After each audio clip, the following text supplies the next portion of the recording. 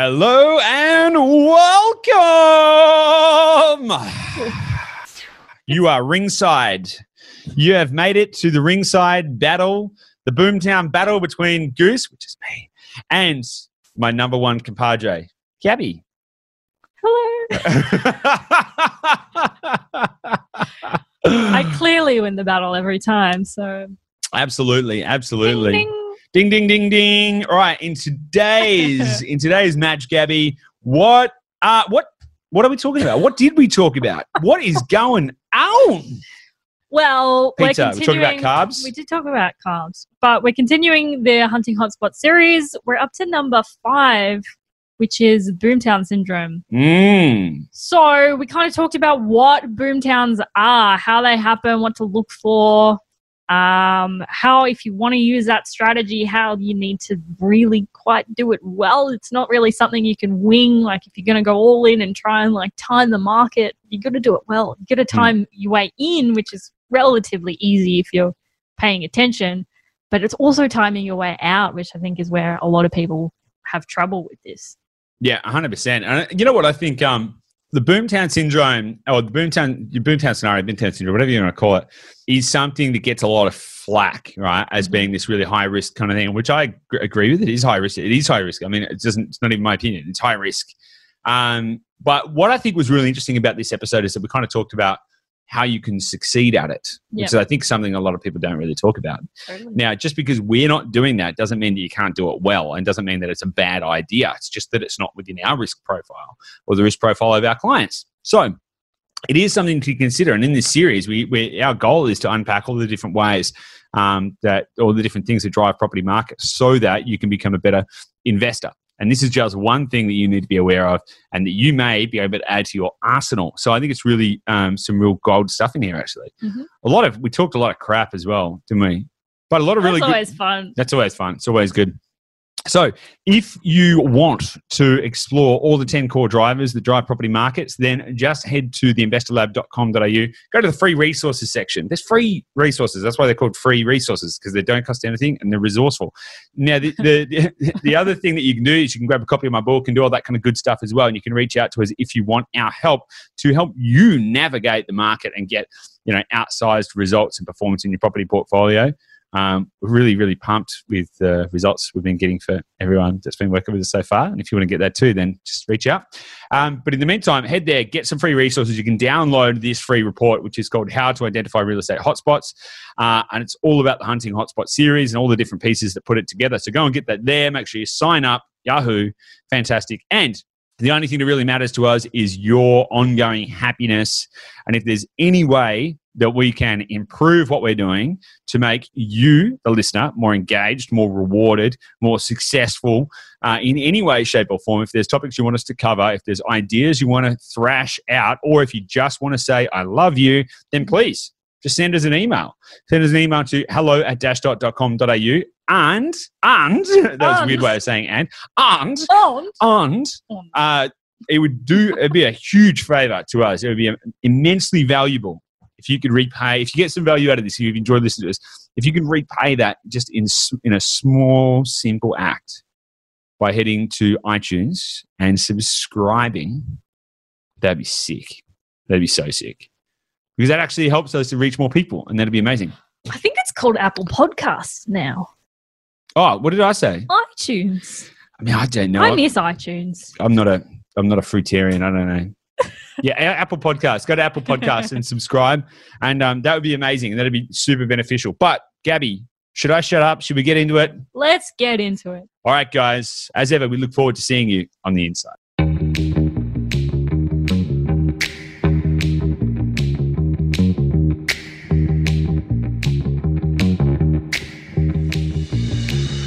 Hey guys, welcome back to the Investor Lab. Hello. Gabby, how are you? Hello. I'm good. How are you? I'm very well, thanks. What's going on? Tell us a story. Well, the story is there are some birds, as per usual, chirping outside my window, and it makes me very happy. Nice. That's my story. I'm not the best storyteller. No, not the best storyteller, but that's okay. We'll move on from that. Lived happily ever after. How Good are stuff. you today, Goose? I'm pretty good, actually. Yeah. That's unusual. I operate going on a high level of positivity. Yes. Well, I want to, so for a good couple of years, you and I were on the keto diet, no carb, loads of fats. Don't get me wrong, it served us very well for a period of time. Me more so than you, I would say. Yeah, probably. Yeah. Yeah, dropped tons of weight and was like, yeah, awesome. After a while, it sort of stopped. Stopped its efficacy. So we're back on the carbs. And I've got to say, I'm into it, actually. I'm actually into it. I'm not sure I've told my family yet, actually. There you go, Well, guys. there you go. We ate a pizza. Heard it here first. We're back on the bread. Eating the crusts. You got to eat the really good pizza, though, right? Yeah, you can only have the good carbs.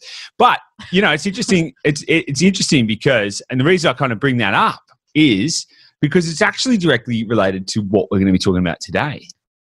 Is it? Yeah, is it? Well, what you tell me? What are we talking about? What are you talking about today? What are we talking about today? We're talking about boomtowns. We are talking about I'm very confused. We are talking about boomtowns. Well, here's the thing, right? So we'll set the frame for the episode in a minute. But here's the thing.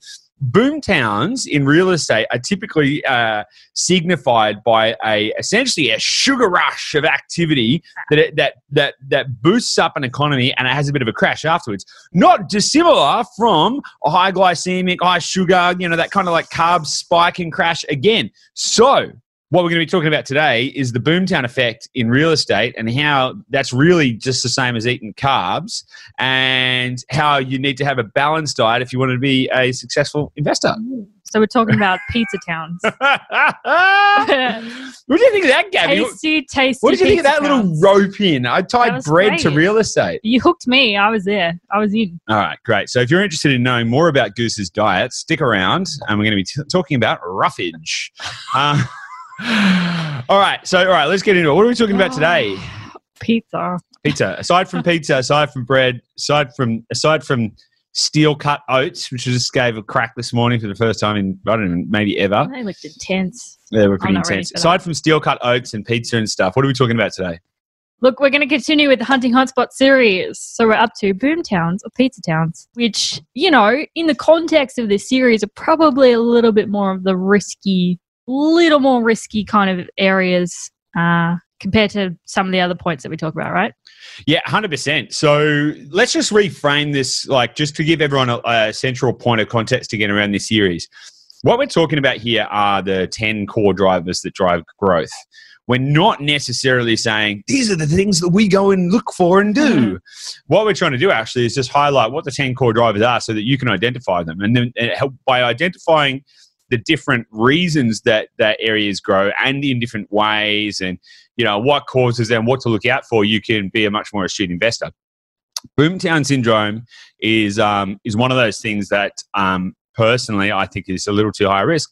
A lot of people make a lot of money in boomtowns. They make a lot of money in boomtowns, but just it's kind of the same as trading small cap stocks. Do you know what I'm talking about if I say that, Gabby? No, I don't. All right, okay. So in the stock market, in the ASX, Australian Stock Exchange, there are large cap stocks, which are typically your bigger companies. It might be your ASX 200 or ASX 500 or whatever.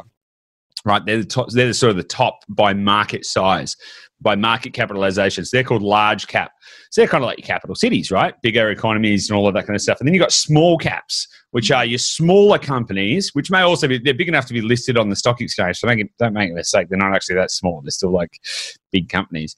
But what typifies them is that you can actually make way bigger gains, but it's actually a lot more volatile because there's a lot more movement. And what you typically tend to see, just in the same way that when you have if you go out to sea in a small dinghy, right, a little 10-foot tinny or something like that, if you go out to sea in that and you get hit by a wave, you're going to be rocking around all over the place. You're going to be a lot more volatile. That same wave could hit a 300-foot cruise liner and it wouldn't even move, right? And this is the difference between kind of more robust and bigger economies and smaller economies and that volatility. Now, it all depends on what you're trying to achieve and why you're trying to do it and what the strategy is. So it's still very relevant to talk about this kind of stuff because, if you can understand this kind of thing, then you can both identify when to be in a market, when not to be in a market, and how all that stuff works. but it is a critical component of our overarching real estate industry. Cool. So when we talk about boom towns, what do we actually mean there? Yeah, it's a good question. So for those watching this, by the way, I just touched my breast a little bit, but for those watching this, I actually have my boomtown jumper on. Boomtown boob. Yeah, my boobtown.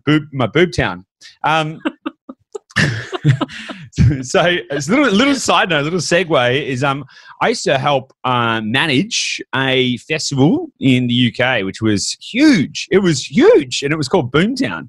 And the whole premise of this festival was about this town that kind of sprung out of nowhere and produced all of this activity and excitement and delight, and then disappeared. And it was, it was all based around these kind of themes. Now, and that is not dissimilar in context from what a boomtown actually is.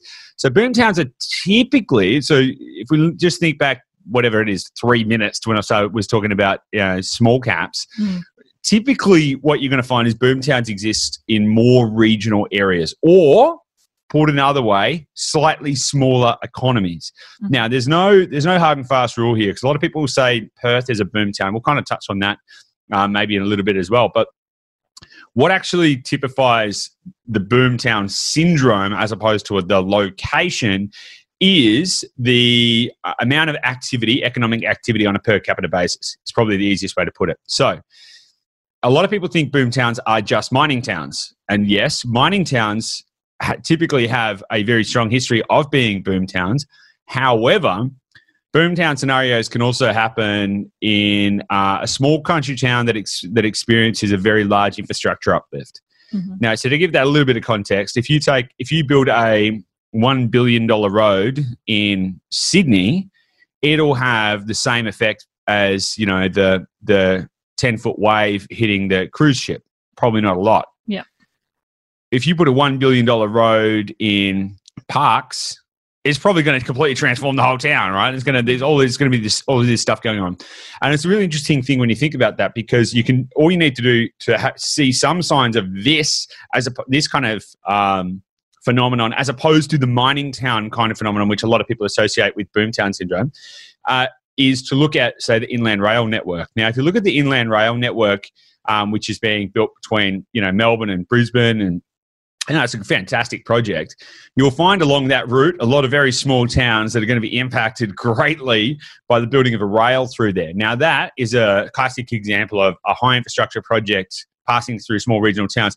The onshoot of that is that you are going to have more commerce and trade moving through those towns over a longer period of time. So there's a little bit more stability than just a mine. But does that kind of help answer the question a little bit? Yeah. So on a literal level, we're probably talking smaller regional, not necessarily smaller, but like regional centers. Yep. Where big infrastructure projects are planned there, and it kind of brings people in to work on the projects, but then they might not feel the need to hang around there, and then they leave. So yeah. Right. So yeah, it's pretty much. However, this is here's the point, because a lot of people think regionals are by nature boomtowns. Or you could misread this and mishear this and think, oh my God, there's a regional town that's having an infrastructure project. It's going to be risky, which is also not true. What we're actually looking at is single point sensitivity. Yeah. So single point sensitivity is what is going to make it unstable. Okay, let's go back to boats. It's the same reason a catamaran versus a yacht. A catamaran is more stable on the deck than a yacht, because it's got actually, two hulls. Right, and it's going to be more stable in the water. Vice versa, if you want to look at the real estate market, just because there's a mine expansion, that doesn't make it good or bad. It may stimulate more growth and more activity in the area for a short period of time, but unless there is economic stability in the region, then it's going to be more likely to go up and down. Just in the same way, going back to diet, if you were to just eat some sugar, it's going to have a very high glycemic index and you'll peak and crash very quickly. However, if you mix that sugar with some healthy fats and some high fiber, so it's actually going to give you much more balanced energy, and it's going to spread that out a lot more. The same thing happens when you're looking at real estate. Now, a really good example of this, I think we may have talked about this a little bit before in a previous episode, but Port Augusta in South Australia, like really classic example, right? There's I can't even remember how many billions of dollars worth of projects happening there over a 2-year period, and then bam, and then pretty much nothing else. Nothing else is planned. So that's a classic scenario where you've got hugely inflated yields and hugely inflated house prices, which probably don't have a lot of longevity. So it's kind of, if you look at the surrounding economy and there's not too much diversity, but a new infrastructure project is coming in, then it's likely to suffer the boomtown syndrome versus actually being a good grower. It's more going to be a carb hit. Yeah, totally. And again, it depends. What are the long-term impacts of that specific infrastructure project? So, for example, if you were to add a hospital to a regional centre, now there'd be 2 different phases of the impact. There would be the construction, which would bring a lot of workers in for a very specific period of time. And then there'd be the operation. And this is typically the 2 phases of any one of these projects. So, for example, if we look at the Kwinana precinct in Perth, it's got very large lithium factories, processing plants and stuff being built, largest in the world, fantastic. There's a massive difference between the construction phase activity and the operational phase activity. And this is where you see the drop-off. Now, and this is, I think, where a lot of people get missed. So if there is a reasonable balance of activity that is going to stay in the town and it's going to generate more commerce, trade, and activity over the longer period of time, you're going to have less of a sugar crash. Yep. But if it's a one-hit wonder, get in, get out, and for example, if it was, I'm just making stuff up here because I don't know actually whether but these exact numbers. But if you were to say, all right, we're going to go and build a wind farm in an area, and that wind farm might take 300 guys 4 years to build, and then it's only going to take 2 guys to operate that year round, there's going to be a huge difference in activity. Does that kind of make sense? Yeah. And so one of the big risks is that, particularly with the mining town scenarios, mining boom towns, is that the impact is dictated by a board of directors and shareholders and not by governments. Can you elaborate on that? Yeah, I can elaborate on that. So let's talk about some of the Queensland boom towns. So Moranbah, however you want to say that. That's a classic example where property prices went up, hugely, right? So they went up to about $750,000 median house price with $1,800 a week rent. It was going off, right? And for a long time, I think it had 30% growth per year for about 10 years, which is insane. Yeah. Totally insane. But, and everyone thought, this is the best thing in the world. The mine is stable. It's a big coal mining area. The mine is stable. It's not going anywhere. It's 50-year plan for the mine, whatever the case may be. Nothing's going to change. But then, I think it was BHP. I would have to double check who the mine owner was. Might not have been BHP, but the mine owner decided there was greater operational efficiency to be gained by looking into fly in, fly out. Changing their operational methodology to fly in, fly out, which completely sucked any demand from the town away because then people could live for housing. Yeah. And so then the market crashed and it went from a median house price of $750,000 down to a median house. So $750,000 in, let me just double check my numbers.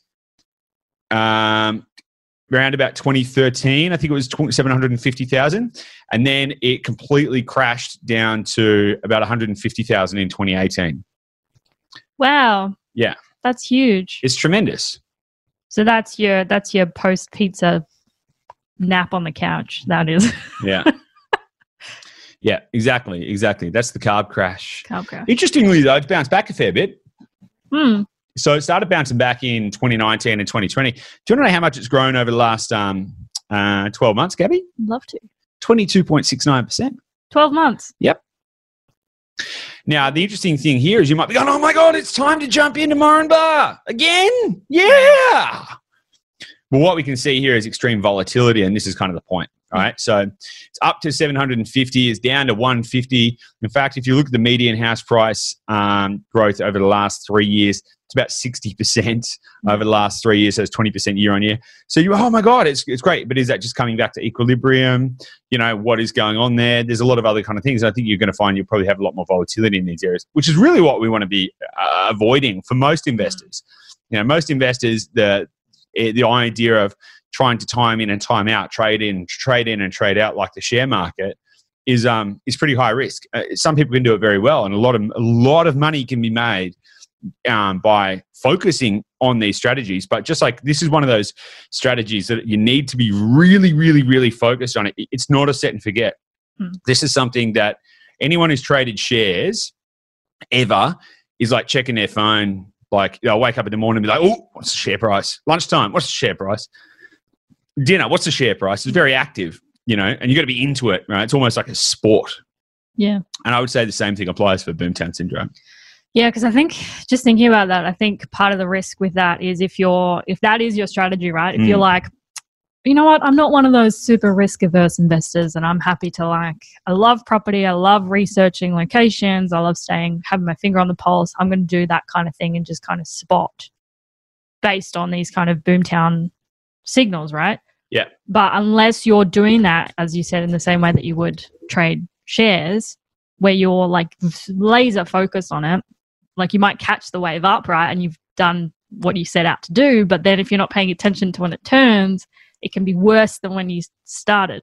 Yeah. And that's kind of where people think they might catch the boom up and it sounds like an amazing thing and I can do that. But then it's also paying attention and having the discipline to watch and pay attention to when it's about to turn that people don't really think about. Yeah. They're like, I can spot the up. Look, I'm going to wait till I can, and I see it, and then it goes up. And then you miss the point that it turns, and then it's you're back earlier than where you were. You're worse off. Yeah, totally.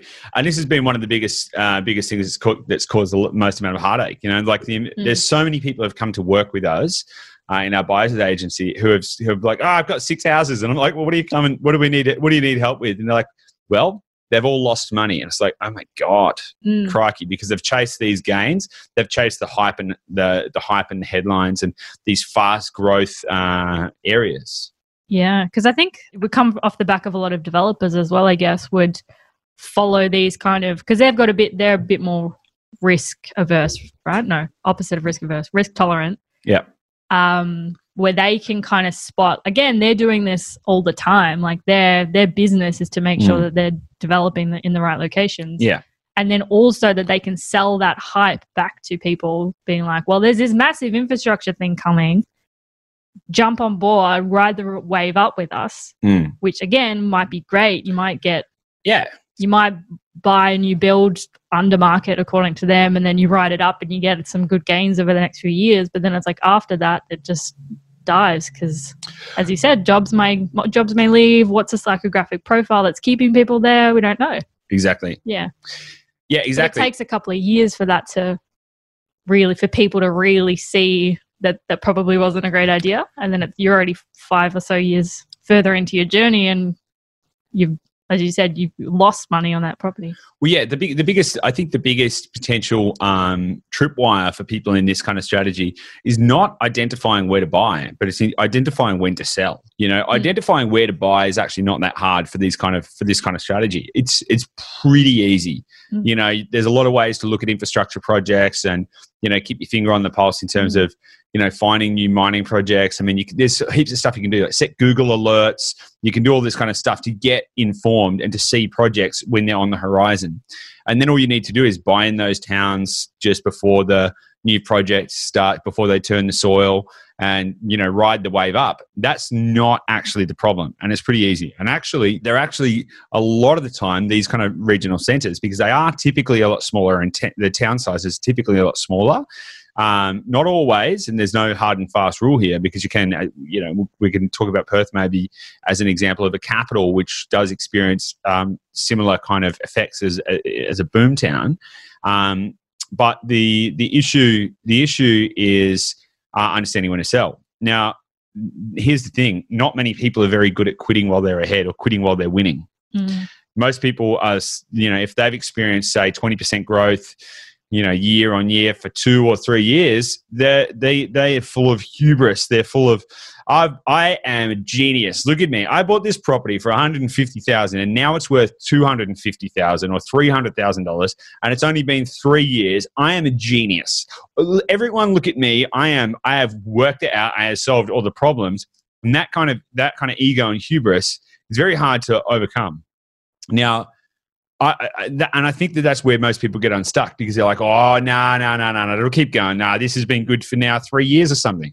The bulk of the experience at 5 years, could be 7 years. And the bulk of the experience has been positive. Therefore, it becomes very hard to identify the negative. The only way to effectively do this kind of thing is to understand what you need to study in order to see the leading indicators. Because if you're waiting for market indicators, then you're looking at the wrong signals in this kind of scenario.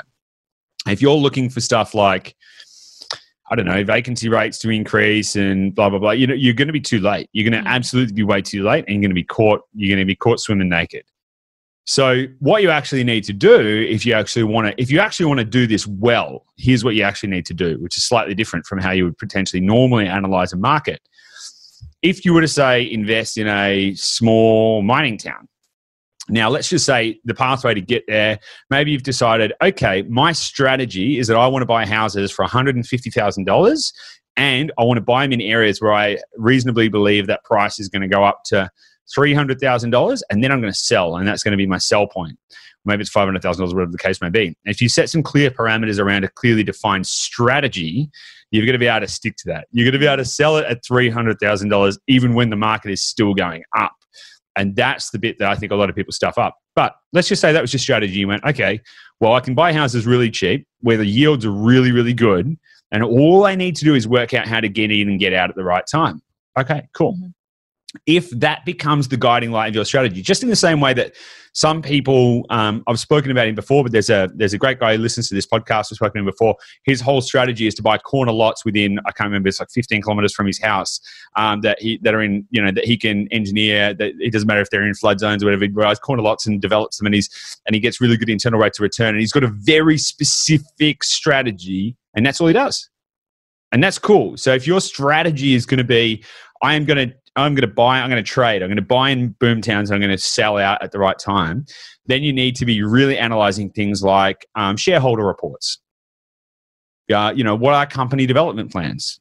What are policy changes happening in? So let's say you go and buy in a town because BHP have announced a new mine. They're going to open a new mine there. Well, what date is construction going to start? And you're going to need to stay on top of the dialogue internally in the company. Is the project delayed? Why? What are the internal headwinds they face as a company? Is this going to be pushed back by 2 years? Has there been some kind of PR incident which may delay the benefit of this project?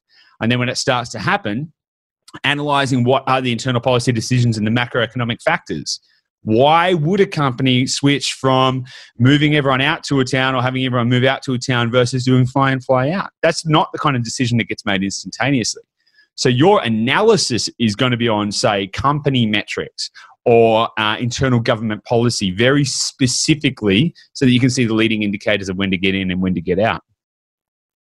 I just think that it's actually a really good point, I think, because it's interesting because it is relatively easy to do the research on when to get in, and you can find, like, you get the PR and you can find it in the news, and it's not that difficult if that's your strategy. But it's like those companies don't necessarily do a press release when they're like leaving the town, like they don't do a press release like, right, we've finished completion and now we're going to reduce jobs to 2 people and everyone else leaves. And like, so if you bought here to invest, you should sell now and leave. Like that doesn't happen. No, it does, Gabby. This is the point. No, this is the point. It? Yeah, it does. It does. Companies don't just wake up one day and go, hey, we're shutting the gold mine today. It doesn't happen. Like, that does not happen. They will know in advance. They've got workforces to manage. They've got infrastructure. They've got shareholders. They've got boards of directors. No, they know. Nothing happens quickly in a company that big, right? So surely that's just harder to find, though, than the big flashy "we're coming to town" type of information. Well, it depends, because I can tell you I've never found a gold nugget in my life, right? I have never found a gold nugget. I have never walked along and just found a gold nugget, like an actual nugget made out of gold, like a rock of precious metal. Never. Does that mean they're hard to find? Well, I don't know, but maybe ask someone who's got the prospecting equipment, knows where to go, knows how to find the right stuff. They've got all the right gear. Man, they just wander around. They just wander around with a stick that beeps and says, "Hey, gold here." Beep. Right? So for them, they're like, it's not that hard. You just got to walk around. You just got to know where to walk around. Right? And it's the same kind of thing. It's actually not that hard to find this information if you invest to develop the skills to understand things like shareholder reports, profit and loss statements of company, listed company reporting, read the meeting notes, read the minutes of the AGMs and all of that kind of stuff. So your analysis is just going to be very different. Yeah, but again, I think we're talking about it is inherently a more volatile strategy, right? So it's akin to trading shares where if you're going to do it, you need to do it properly or else you're probably going to get burnt. Yeah. Again, one of the more volatile, less recommended strategies that we would recommend that people go and follow, considering the other 9 factors that we're talking about in this series. Yeah. Yeah, if you're going to do it, you do that and then you do it really well. Totally. If that's going to be your key strategy, you've got to do it very, very, very well. Yeah. Now this is not to say that these kind of projects and these kind of activities are a bad thing. That is not true. That is just not true. When you apply a boomtown kind of scenario, which remember is not just mining, it's infrastructure projects and stuff like that. When you apply boomtown scenarios, sequences of action into areas which actually have a slightly more diversified economy, what you can actually find is a very sharp, steep increase in growth and prices, and then that can actually stabilize. And there is where you can find some really good investment opportunities. Now, some interesting examples of this would be something like Townsville. Now, Townsville, a lot of people think is potentially a boomtown. It's got all the signs of a boomtown. It's very mine independent and all of that kind of stuff. But over the last few years, so if it hadn't been for the floods and stuff like that, Townsville would probably be in a very different position. Townsville is actually an economy which has a lot of diversity. It actually has, in my opinion, enough requisite diversity to make it stable whilst also getting some of the benefits of steep price growth, largely because it's coming off a low base, because it's experienced a bit of the sugar crash, right? Now, another scenario might be Sunshine Coast. That has had and is having a new airport added, new development schemes, new infrastructure projects going in there, which has driven the prices up, taking it from a sleepy seaside town into basically a metropolis. And these kind of scenarios are not what that's not what you would consider a mining town and a boom town, but nonetheless. It has, if you look at it on a macro sense, basically popped up out of nowhere. Price growth has been huge. One of the main reasons we're not buying there is because the yields are too low based on the property prices. Yeah. So Ballarat is another case in point where infrastructure projects and government spending sparked steep price growth, double-digit property price growth and stuff like that. So this isn't limited to... So when we say regional as well, regional is often a misnomer in that people think it's tiny country towns. Now, what we did speak about largely in this episode so far has been like the effect of these kind of things on tiny towns like Chinchilla and things like that, where you've got a very small population base and a very large economic impact, which has a huge effect. But regional doesn't necessarily have to mean small. So these kind of effects can be felt in major places as well, like Geelong and Wollongong and Newcastle and places like this as well. So they're all places that have had property price booms based on significant economic events. Well, let's talk about Perth. Let's talk about Perth. Let's talk about Perth because Perth is a capital city. So we've sort of spoken about regionals, but Perth in and of itself, Perth is the most isolated capital city in the whole world. Is it? Yeah, the whole world, which is quite interesting because when you think of a place like, whenever I think about that statement, that truism, that fact, I always think of Ulaanbaatar in Mongolia. And I'm like, Mongolia? There's nothing in Mongolia. Surely Ulaanbaatar. What about like Vladivostok or something? What about like one of these? No, Perth is the most remote capital city in the whole world. So to a degree, it has some of the same characteristics of, a major regional centre, albeit much bigger. Now, the interesting thing about Perth is that obviously for the last sort of 7 or 8 years, it's been struggling in its property market. The interesting thing before that, Sydney was struggling in the property market.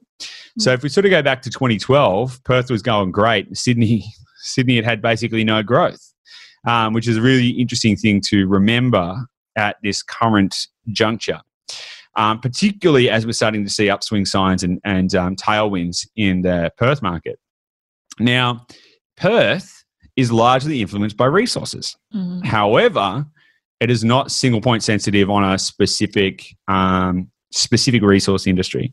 So it's not like just coal. It's like coal, gold, lithium, heaps of different stuff, which inherently gives it a little more stability, which is probably one of the key factors why it's managed to have, grow to a much bigger city, because there is inherently more diversity in its economy. The interesting thing now, though, is there's even more diversity coming in with different health and infrastructure projects and government spending and stuff, which is creating a lot more stability. So what we can see in Perth is a really classic sign of a market which did boom, and then because it went so far above what would be considered a reasonable price, it actually went into the full boomtown territory, and yields, rents and property prices went through the roof, and therefore it had a long way to come back. And it's kind of finding that equilibrium now, I think. So, yeah. Cool. It's interesting. All right, Gabby, what was your biggest takeaway out of this episode? What do you think? I just love thinking about this in terms of aligning it with share trading, right? And thinking about it, and you can ride that up, but you also got to be just as skilled as timing your way out. Yeah. Which I think, I just think people don't really, they try and do this strategy and they don't think about how do you get out at the top. Yeah. Yeah.